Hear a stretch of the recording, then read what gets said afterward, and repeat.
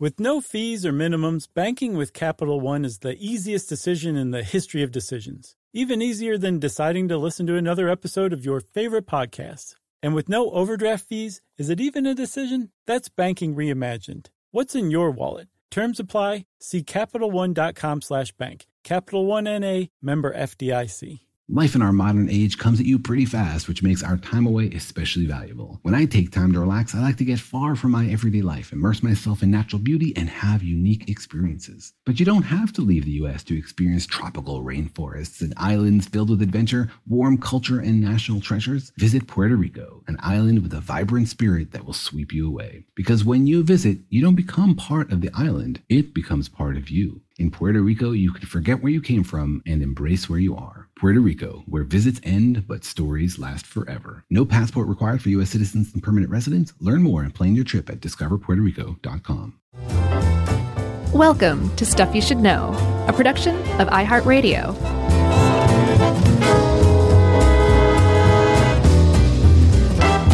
Hey, and welcome to the podcast. I'm Josh Clark. There's Charles W. Chuck Bryan over there, and Jerry's even here, which means this is a bona fide, shut your mouth episode of Stuff You Should Know.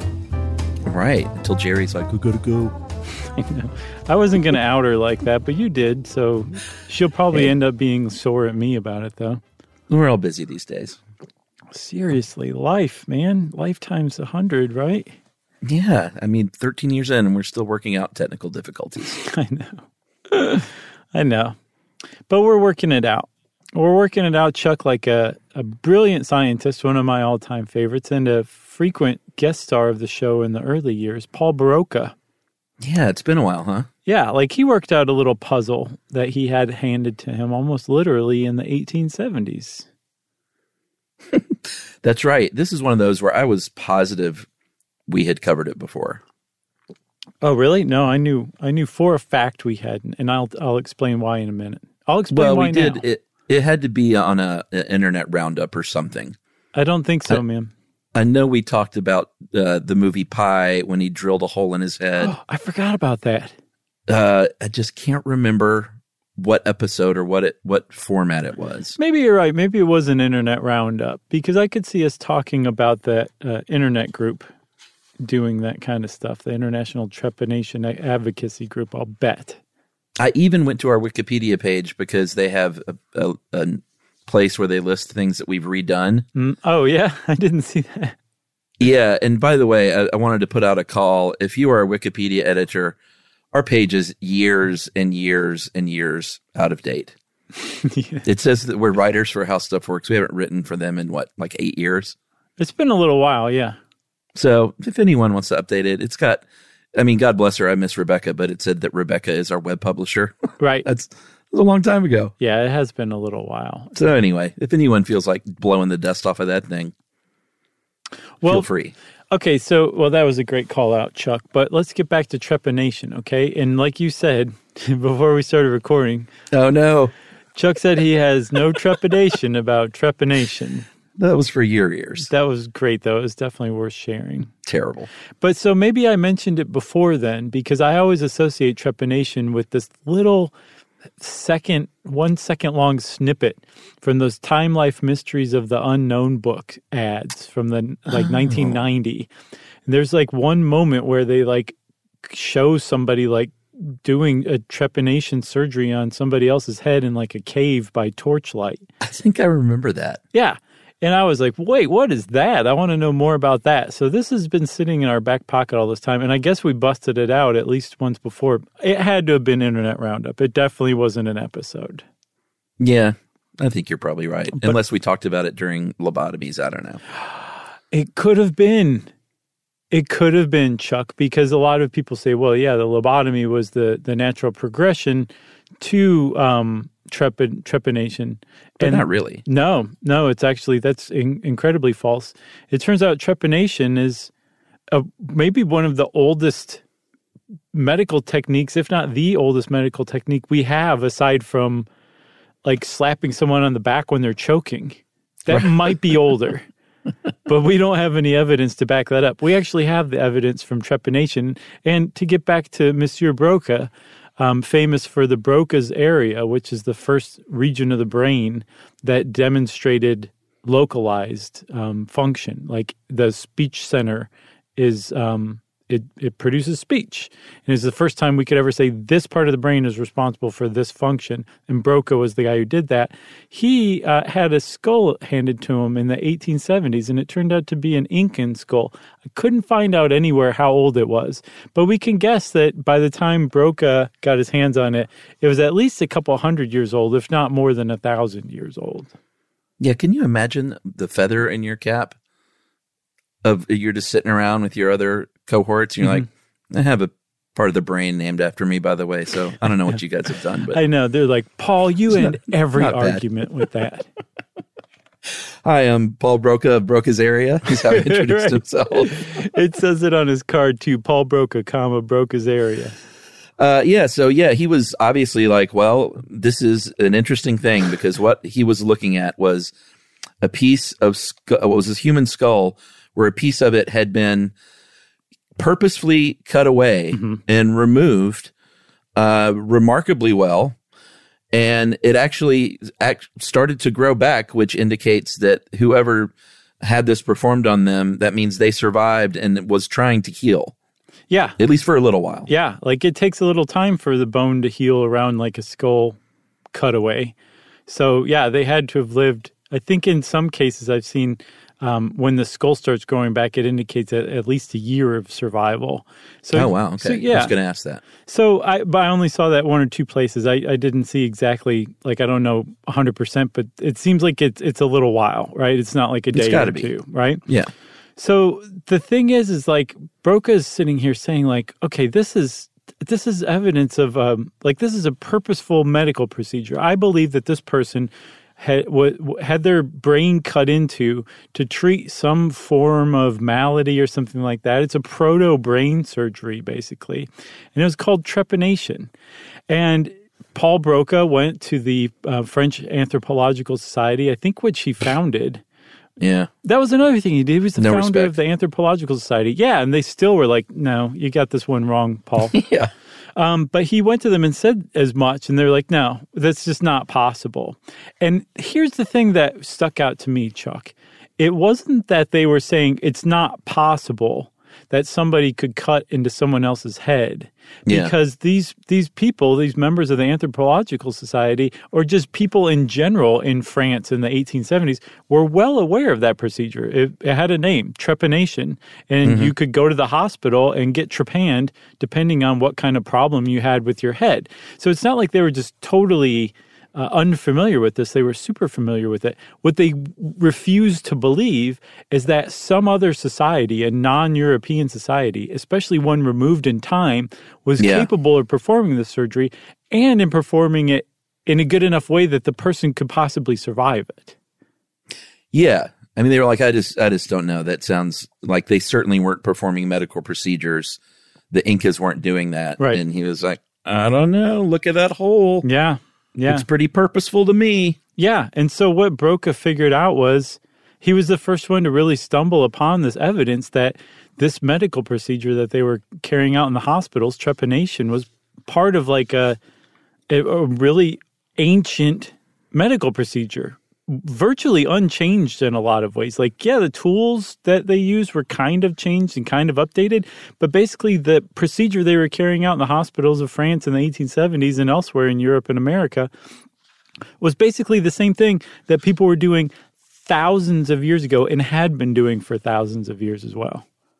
Yeah, I mean, they were doing it so much in Europe in the 18th century, it was known as is it trepan or trepan?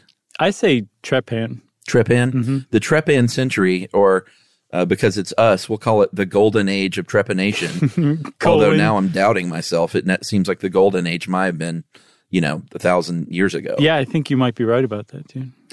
But it started out as a veterinary practice, and we'll get a little bit, we'll get to the famous cow later on, right? The ancient cow. But in the 18th century, they think that it started out as a veterinary practice. Correct. And then we'll get to the ancient cow a bit later. Right. But it extended humans after the veterinary procedures.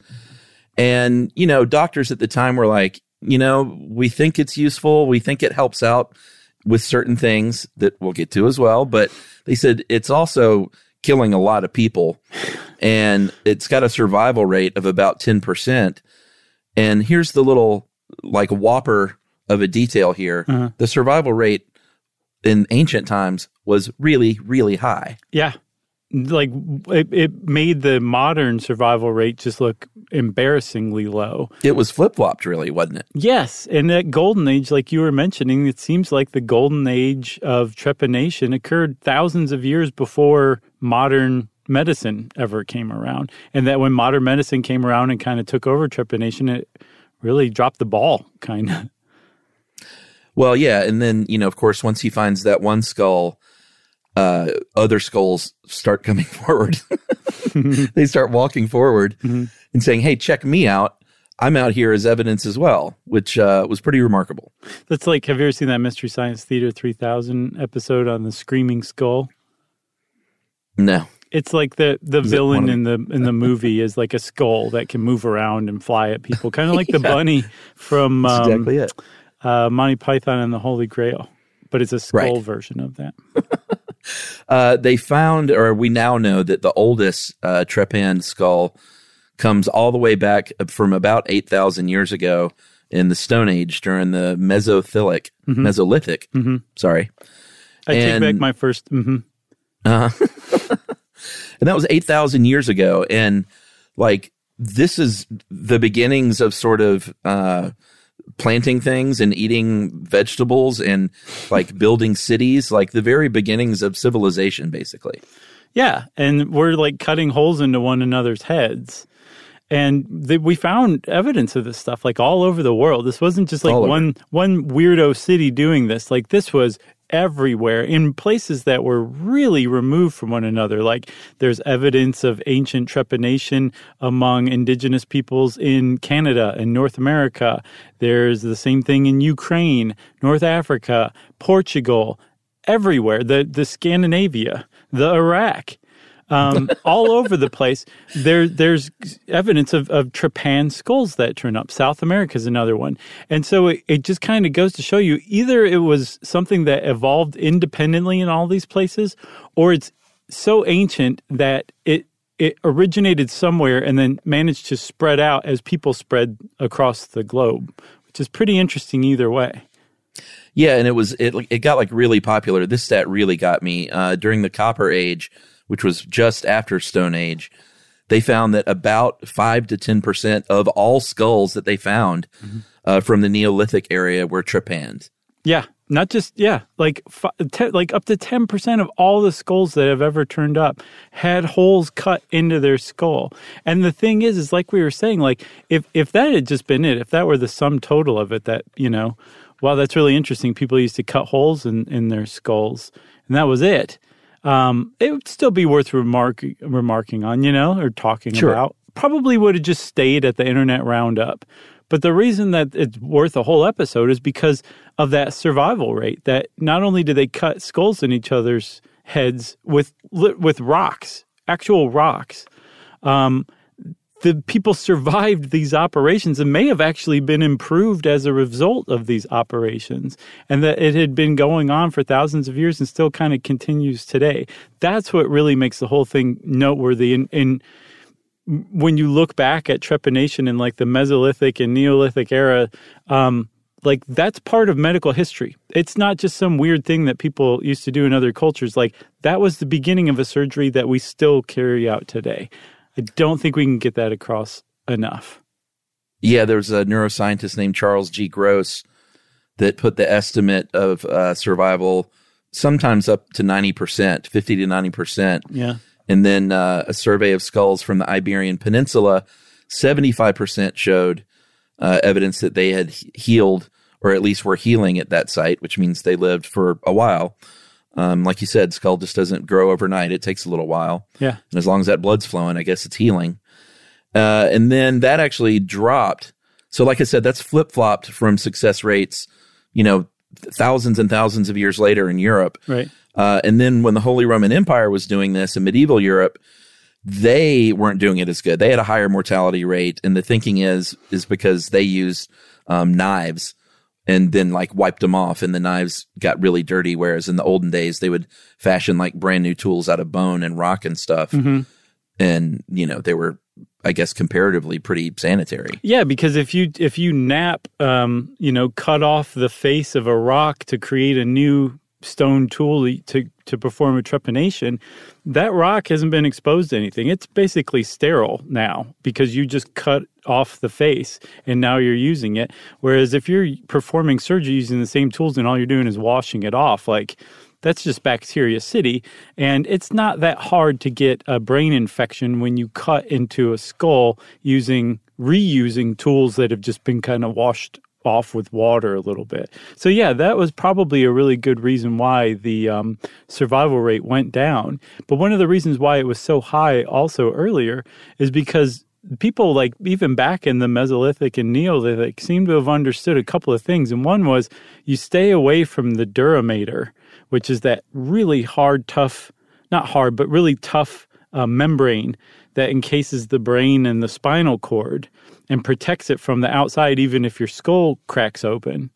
As long as you stay away from that and don't cut into that, your chances of survival are pretty high. And ancient people seem to have really understood this. They also knew to stay away from sutures, which is where your skull, the pieces of your skull, which are not fused together when you're born, they fuse as you grow older. The lines where your skull plates form together, those are called sutures, and they also knew to stay away from those as well. So apparently if you just do those few things and create a new stone tool every time you perform the surgery, your survival rate's going to go through the roof. Yeah, and before we get called out, maybe we shouldn't refer to those stone tools as sterile. Maybe we should just say like pretty clean for the time. Clean enough. How about that? Clean enough for rock and roll. Yeah, that's right. All right. I guess we should take a break. Great setup. Yeah, I thought so too, man. And we'll come back and try and answer the big question after this, which is why the heck were they doing this?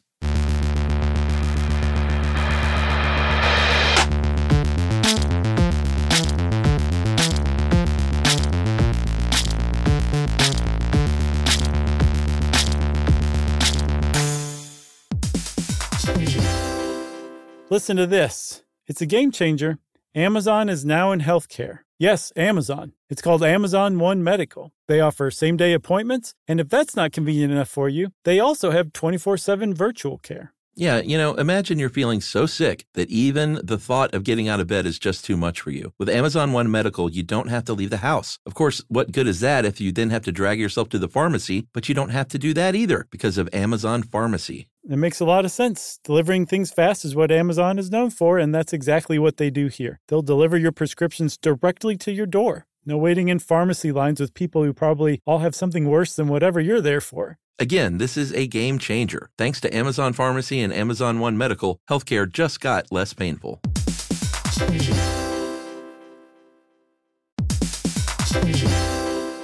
Hey everybody, it's time to talk about Squarespace. Squarespace has absolutely everything you could possibly need to build whatever website you're trying to. You can host video content and organize your entire video library, plus showcase it on beautiful video pages. You can use analytics to grow your business and learn where your site visits and sales are coming from. What else, Chuck? Well, buddy, if you got merch, then you can sell it on Squarespace. You can easily sell custom merch and create a passive income stream that engages your audience and scales your brand. Design your products, and production, inventory, and shipping are all handled for you, saving you time and money. Yeah, and if your business is appointment-based, you can accept appointments on your Squarespace website. You can offer online or in-person private sessions, workshops, and group classes, and Squarespace provides everything you need to manage your schedule, accept secure payments, and send automatic reminders, all on a beautifully showcased site. So just go to squarespace.com/stuff and you're going to get a free trial. And when you're ready to launch, use our offer code STUFF to save 10% off your first purchase of a website or domain.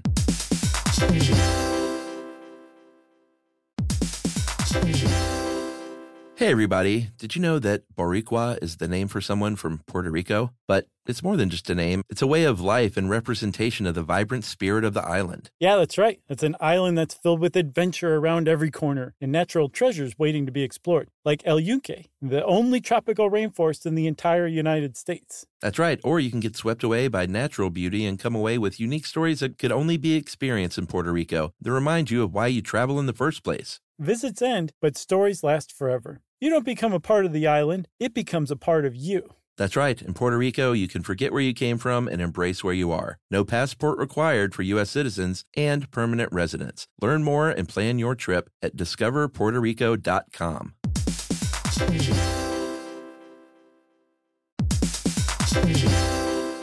Hey everybody, summer is the perfect time for gathering with friends and family in the backyard to enjoy premium cuts of meat, fresh, seasonal produce, and more. And of course, we're talking about Whole Foods Market. And speaking of that meat, you can fire up the grill with premium cuts of meat like no antibiotics ever beef New York strip steak and beautifully marbled boneless beef ribeye steak. Your grill will thank you. And you can also grab and go. Whole Foods Market has grab and go favorites like packaged salads, appetizers, and sides. They're really perfect for bringing to any kind of potluck barbecue. Yes, plus don't forget dessert. Every gathering needs dessert. You can dig into limited time seasonal pies from their experts in the bakery. Or how about some adult beverages? You can always fill up that cooler with some summer beers, seltzers, sparkling wine, canned wines, and more. Must be 21 plus, of course, and please drink responsibly. So make Whole Foods Market your summer grilling destination.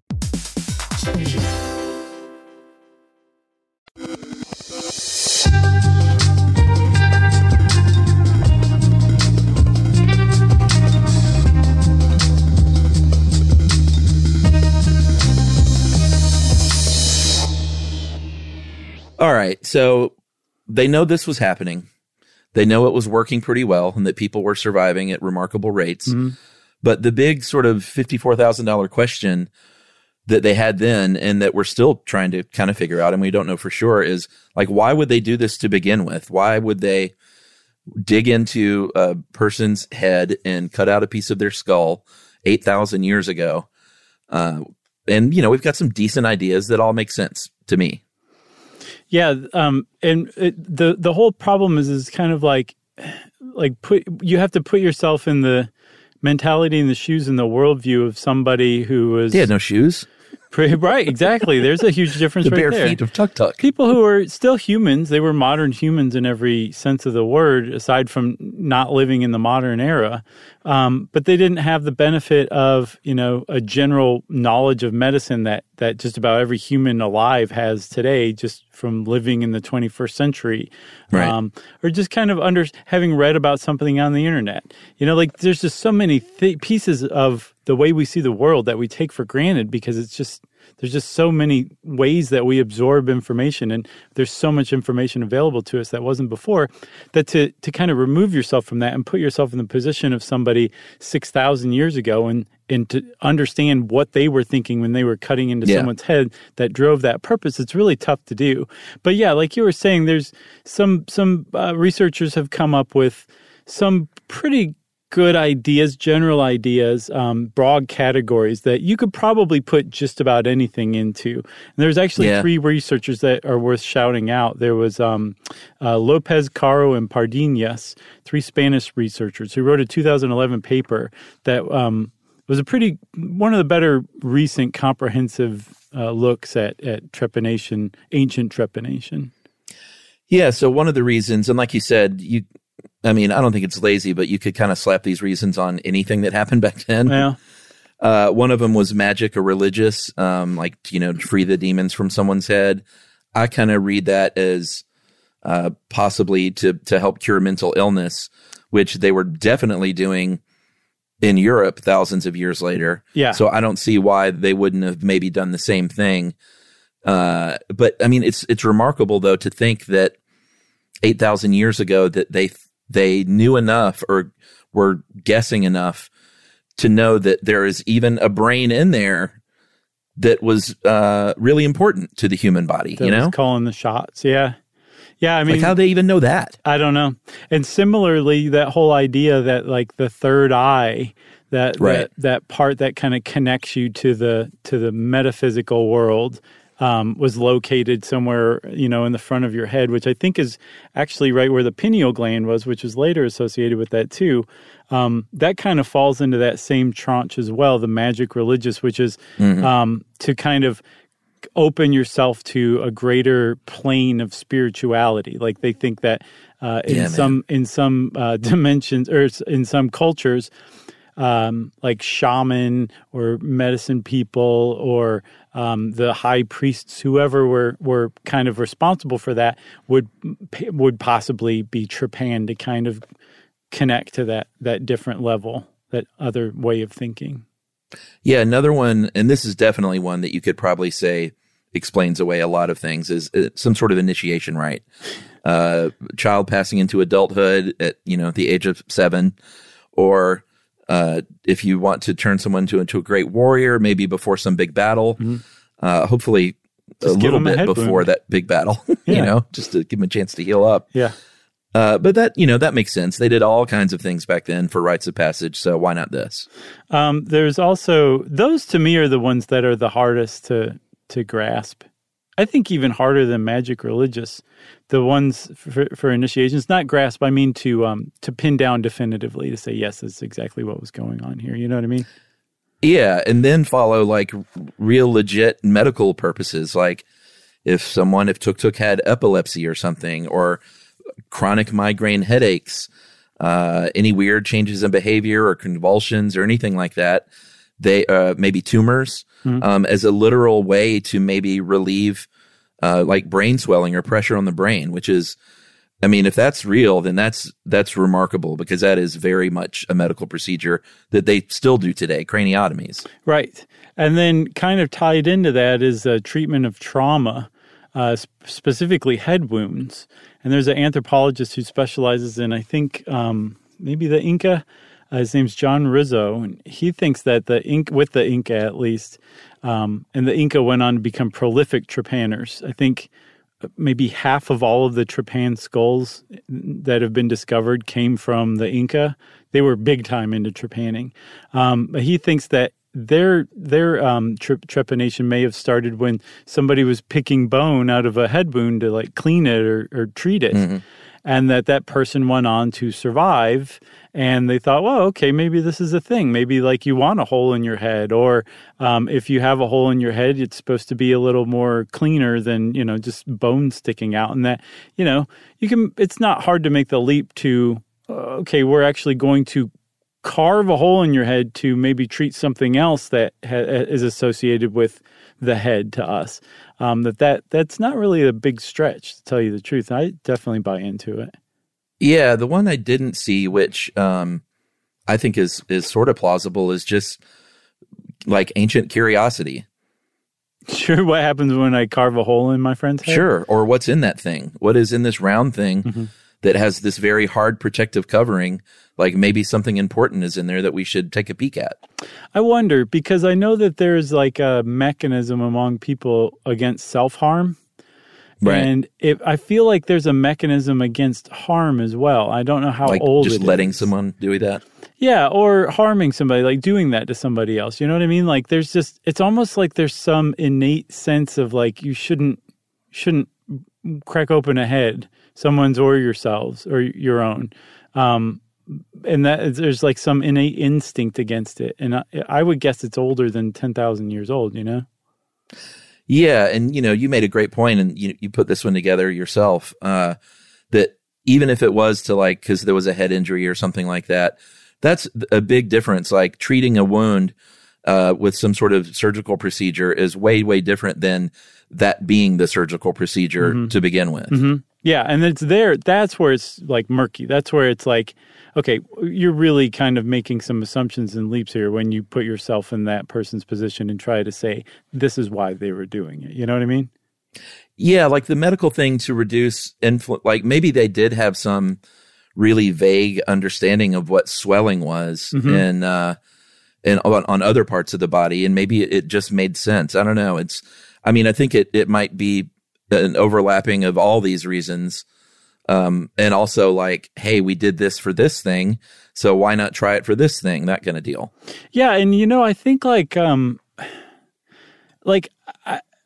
I get what you're saying with the curiosity, but I think tied into that is observation too. Like somebody falls down and hits their head on a rock, or they're attacked by some other group and gets hit on the head with a rock. And they see brain? People, and people, like the other people around, like watch what happens just out of natural curiosity, and they learn from that. So I feel like it was probably a series of accidents and that knowledge was gleaned from that kind of got passed along and then developed into an actual procedure, you know? Yeah. And then, there are other cases where they may not fall into any of these categories. I think people in modern day Hungary during the Neolithic, they did this after death as a funeral rite, which I guess that could fall into magic religious reasons. Sure. Or rite of passage even. Especially if you believe that there's some part of the body that survives after death that maybe needs to escape or whatever. I could see trepanning a skull to let that out to go on to the afterlife. Again, I'm well aware I'm falling victim to the very thing I was warning about, that I'm just totally putting myself into their shoes and answering for them. Like I'm not a professional anthropologist, just an intense hobbyist, you know? And what was the deal with the Russians that were trepanning where the man bun sits?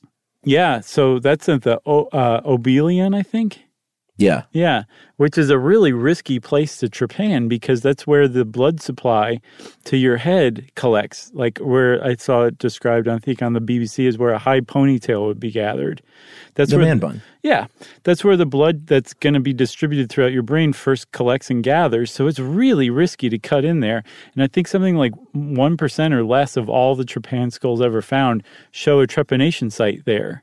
And yet there's a number of Chalcolithic, Copper Age skulls that have been found that are endemic to Russia only, that have the trepanation at that site, and they seem to have been healthy, and most of them seem to have healed. So they're like, we're pretty sure this is some sort of ritual, maybe an initiation.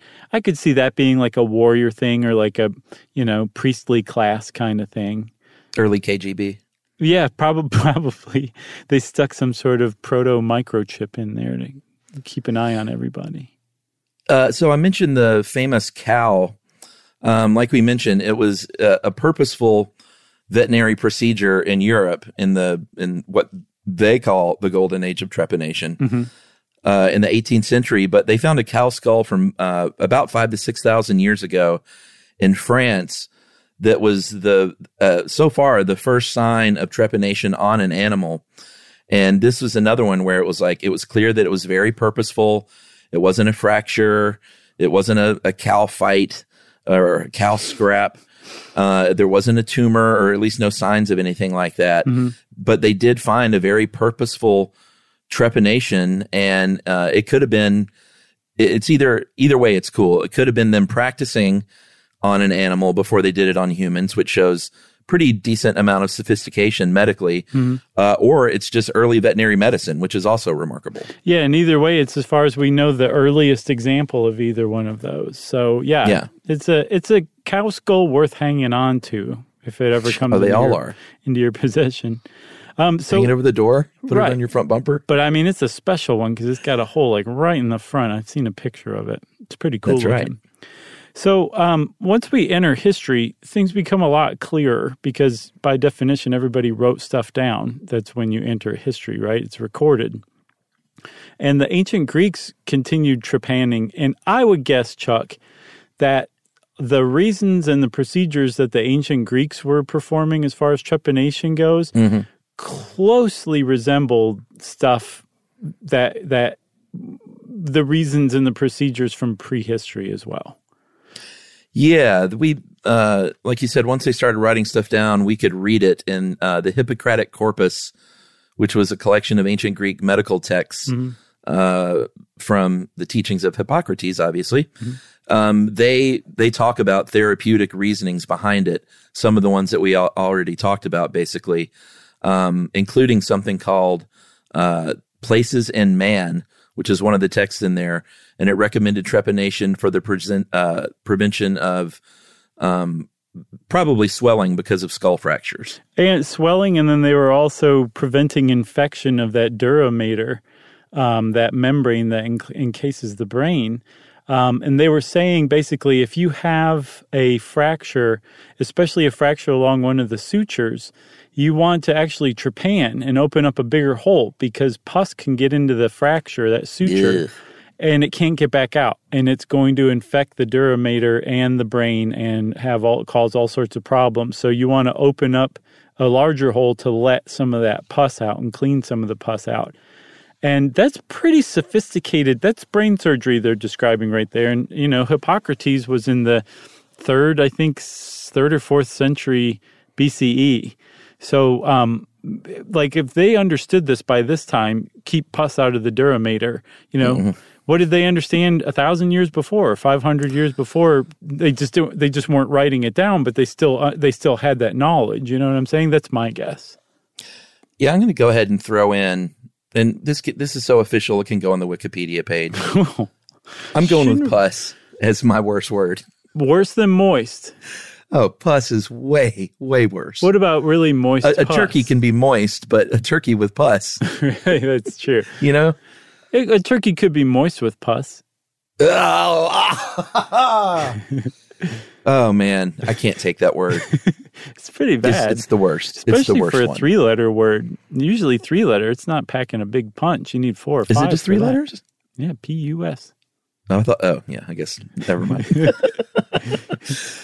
Mentioning earlier that mental illness, releasing the demons or something could have been a reason thousands of years ago. Yeah. And that they also did that in medieval Europe. There was something called the Stone of Madness, where they believed that was an actual stone inside your head, like a literal foreign object that caused people to go crazy. And there are even painters, specifically Hieronymus Bosch and others, who depicted this surgery removing the Stone of Madness. Yeah. Have you seen that painting? It's a pretty famous one. Yeah, it's pretty great. Yeah. I mean, I wouldn't want it on my wall, but. And so it's almost like understanding of you wouldn't want it next to your frame poster of the guy melting with "stoned again" written underneath it. And then that's right next to the kitten that's going to hang in there. Hang in there, baby. It's worth pointing out again that by the time the medieval era and even the Renaissance came around, we had gotten really bad at trepanation as far as survival rates go, and our reasons for it possibly had degraded as well. Yeah, and just real quickly, my favorite part of that painting is the funnel on the surgeon's head. Yeah, well, I was reading about that, and I read what's the deal? So if you notice also, there's a nun seated at the table where the man is being trepanned, and she's wearing a book on her head. And, maybe that was for balance practice at least. Supposedly, Bosch was basically mocking the doctor and the nun for basically taking them to task, suggesting they should know better, that a stone of madness was BS, and that they shouldn't be inflicting this on this poor individual who wouldn't necessarily know better. Because I think he's depicted as a fool in it, so he wouldn't have any. No. The patient, the doctor and the nun should know better than to perform this kind of surgery on somebody, because there is no stone of madness. That was the interpretation I read, which makes me like Bosch even more. With the armadillo in his trousers. Yeah, really. Nice work there, Bosch. His breeches. So you want to take a second break and come back and explain a little bit more about how this might happen? Yeah. Okay. And how they even did it. Does that sound good? Yeah, we'll be right back, everybody.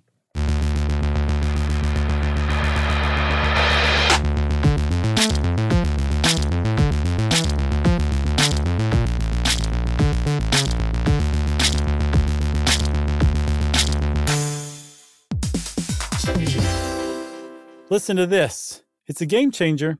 Amazon is now in healthcare. Yes, Amazon. It's called Amazon One Medical. They offer same-day appointments, and if that's not convenient enough for you, they also have 24/7 virtual care. Yeah, imagine you're feeling so sick that even the thought of getting out of bed is just too much for you. With Amazon One Medical, you don't have to leave the house. Of course, what good is that if you then have to drag yourself to the pharmacy, but you don't have to do that either because of Amazon Pharmacy. It makes a lot of sense. Delivering things fast is what Amazon is known for, and that's exactly what they do here. They'll deliver your prescriptions directly to your door. No waiting in pharmacy lines with people who probably all have something worse than whatever you're there for. Again, this is a game changer. Thanks to Amazon Pharmacy and Amazon One Medical, healthcare just got less painful.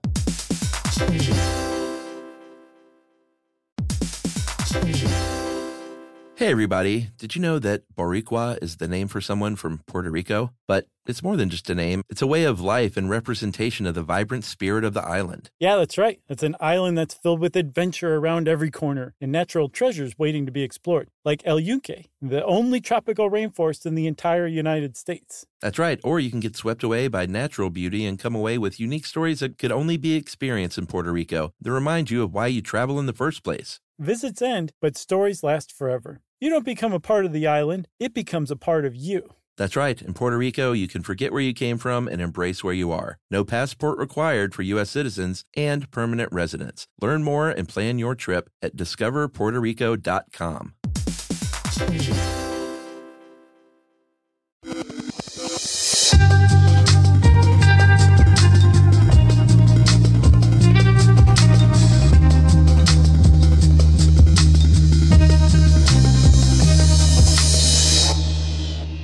All right, so our old pals Lopez, Caro, and Pardinas, the Spanish researchers who wrote that 2011 paper, also kind of said, hey, we've got some general ways from what we can tell. There's some, like 3, maybe 4 I saw, but you can really lump them into 3 categories of how trepanation surgery was performed. And they are basically, they boil down to grooving, scraping, and boring and cutting. And if you just wiggle in your seat, that's the appropriate response to hearing about that. Yeah, the first one I get, that makes sense to me. If I had a skull and primitive tools, the way that I would cut a hole in it would probably be to groove it. That is to take a hard stone, something really sharp that you probably even sharpen further, and carve, basically do little digging little half turns or full turns in a circle, carving in till you can kind of just pop that thing off, or lift it off. You don't want to. There's nowhere to pop it into. One of those. You don't pop it into your brain. One of those like apple cores that's like kind of like an open tube. It's like open in the middle. Yeah, and there is such a thing as an apple core, by the way. But if you took one of those and you put a crosswise handle on top to grip, that was kind of the tool that you would use for grooving. And there's actually the Romans had it, the Greeks had it. I saw a picture of a 16th century trepanation kit that had one of those. It's a really ancient tool. But like you're saying, you could also do it with a stone. And I think grooving sounds pretty bad. Scraping, I think, would be worse. Yeah. I didn't quite understand scraping. It sounded like grooving to me. Oh, no. But I'm no dancer. Imagine that somebody has peeled back part of your scalp. Yeah, and I'm with you there. This is worth pointing out. Like, cutting into your scalp is far and away the worst part.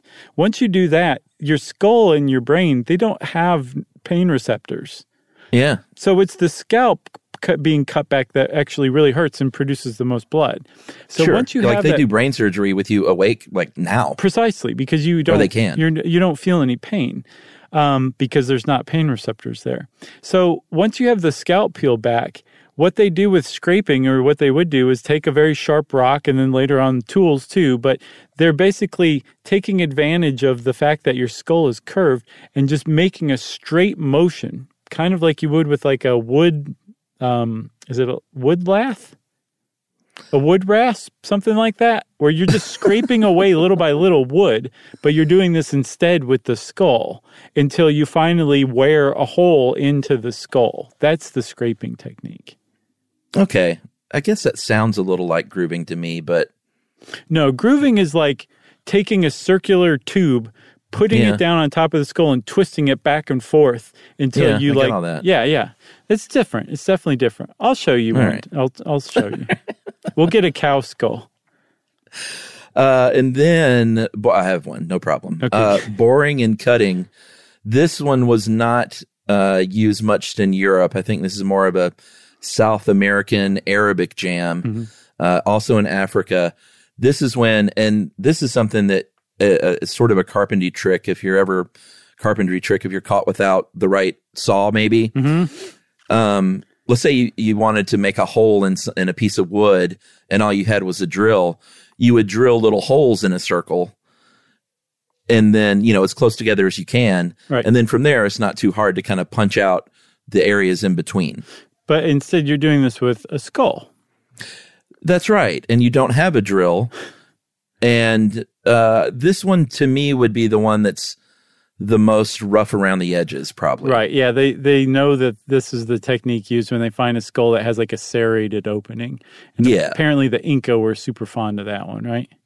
Sure. As I did this just last week, actually, Right. but not in a skull. It's because I was stuck without a saw and all I had was my drill. So I did that. And it works okay. You just got to have like some sandpaper or a file or something to kind of smooth it out. Well, yeah, I saw like one of the ways that they thought they might have done the drill is by rolling the, a pointed, sharp, I guess, rock in between your two palms, like you're trying to start a fire, which is actually something I saw that the ancient people would have known. You want to avoid heating the bone. Whatever technique you're using, you got to stop and like rest for a little while to prevent the bone from heating up because you don't want to transfer that heat. You don't want to start a fire inside the skull, which is essentially what you could also be doing if you're not careful with letting the heat produced by the friction to cool off in between little sessions. Yeah, it's funny that this came up now because, I mentioned a couple of times watching that survival show on History Channel, Alone, where you can bring like 10 things and then they throw you out in the woods. There's a new spinoff series now called Alone Beast, where it's only 30 days, but you take nothing but the clothes on your back. So the people that are dropped here are literally fashioning stone tools and stuff. And it's kind of cool to watch. That's cool. At least they have clothes on. They have clothes, and that's it. I guess the next step would be naked, and the beast thing comes in is that the only thing they give you is one large dead animal.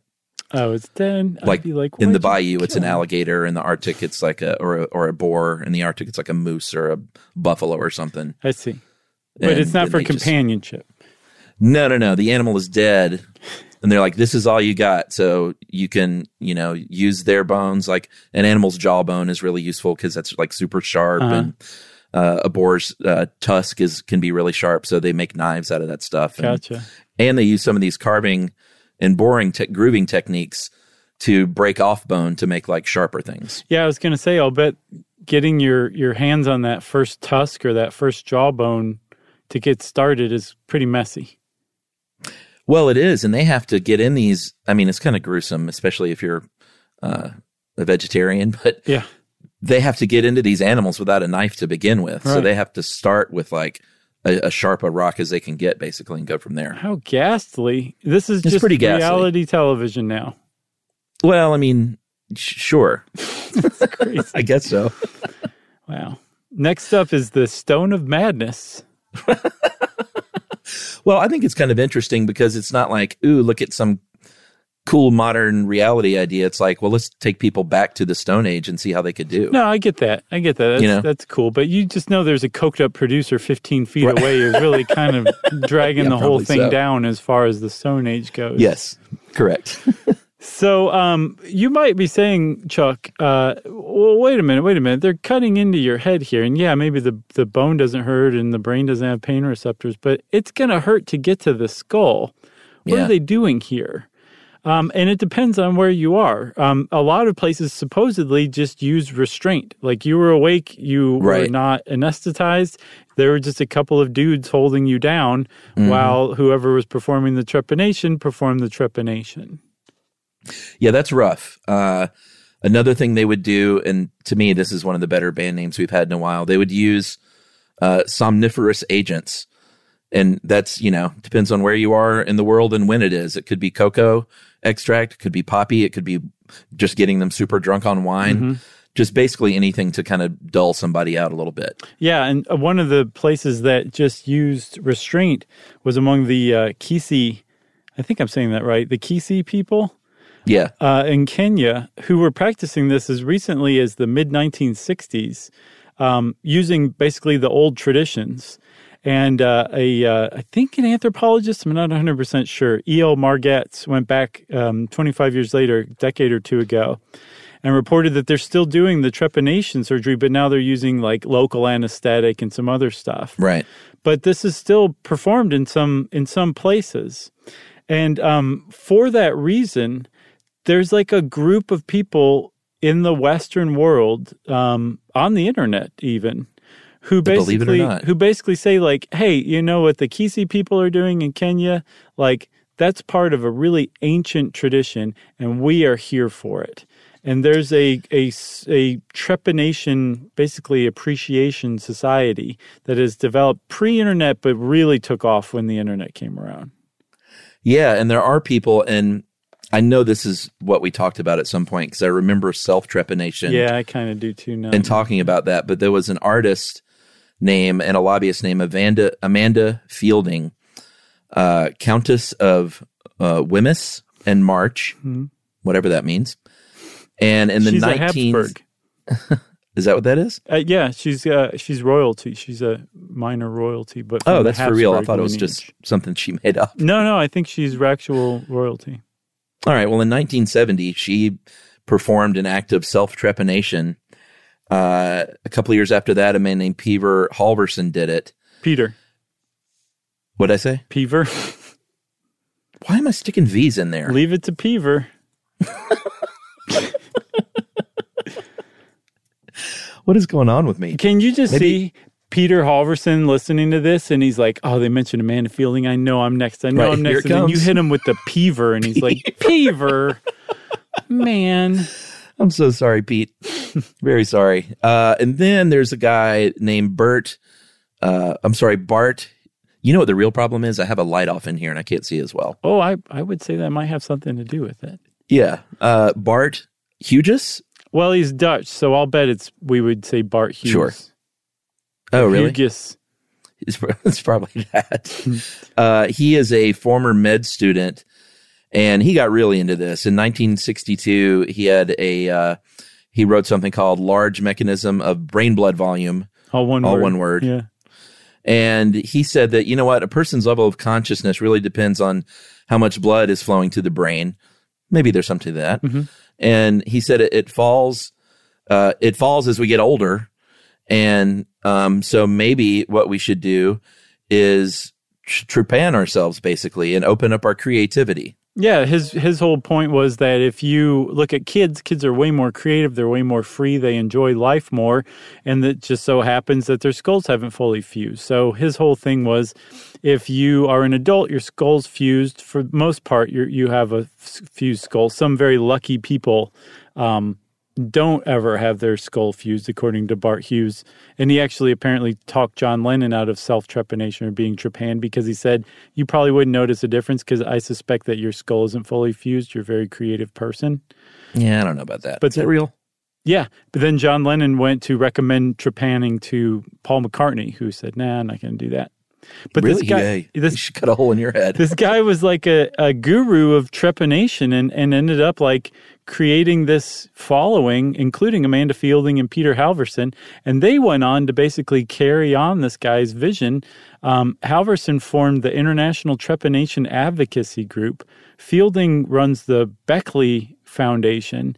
And both of them help people get trepanation surgery, I think, from this one surgeon down in Mexico. And they all believe that it's like this basically shortcut to psychedelic existence and opening up the third eye and becoming a more spiritual, happier person. There you go. Yeah. And so, Western researchers are like, no, this goes against science. This doesn't make sense. Like, yes, if you have a problem in your brain, if you have inflammation, opening up your brain will help with blood flow. We know that. We perform that surgery. It's trepanation. We call it craniotomy, but we do it. But if you're healthy and you don't have inflammation in your brain and everything's just normal, this is not going to help you. And the internet said, I can't hear you. All I heard was what these other people said. And it kind of took off on the internet to some extent. I don't want to say it's like huge, but it's still got some sort of traction and following online, I believe.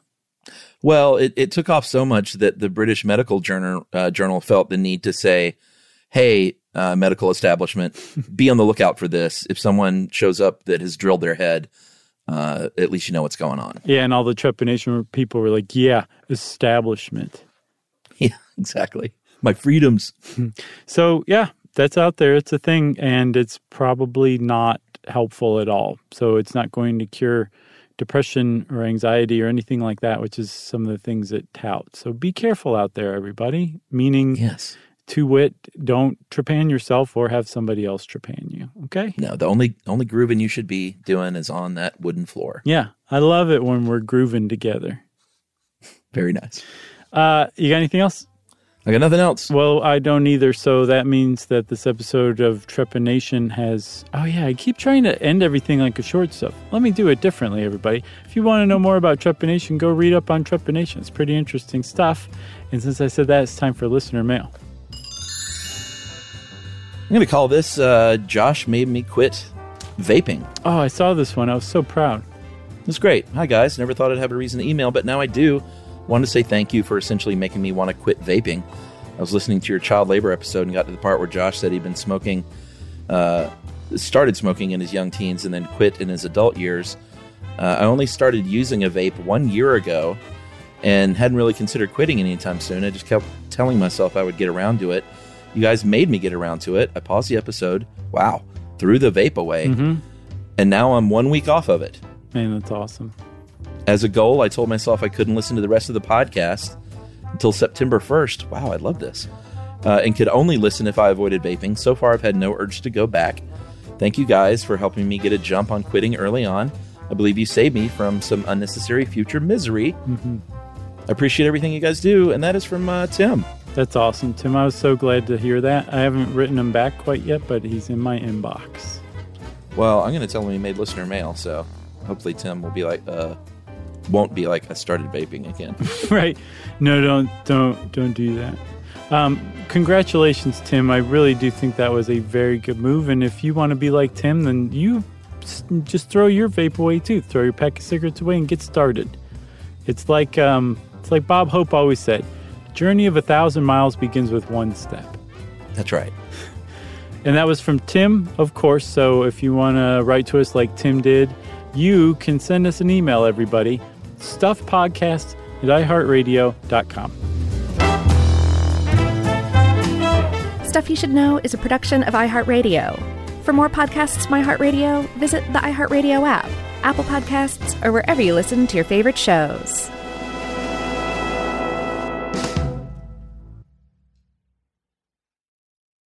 Hey, if you haven't heard of Visible, well, now you have. They're the wireless carrier that's making wireless visible. It's in the name. Switch to Visible, the wireless company that makes wireless visible. Get a one-line plan with unlimited 5G data powered by Verizon as low as $25 a month every month, taxes and fees included. Use promo code STUFF20 to receive $20 off your first month for listening to this podcast. Switch now at Visible.com. For data management practices and additional terms, visit Visible.com. The Visible monthly rate is $25 per month.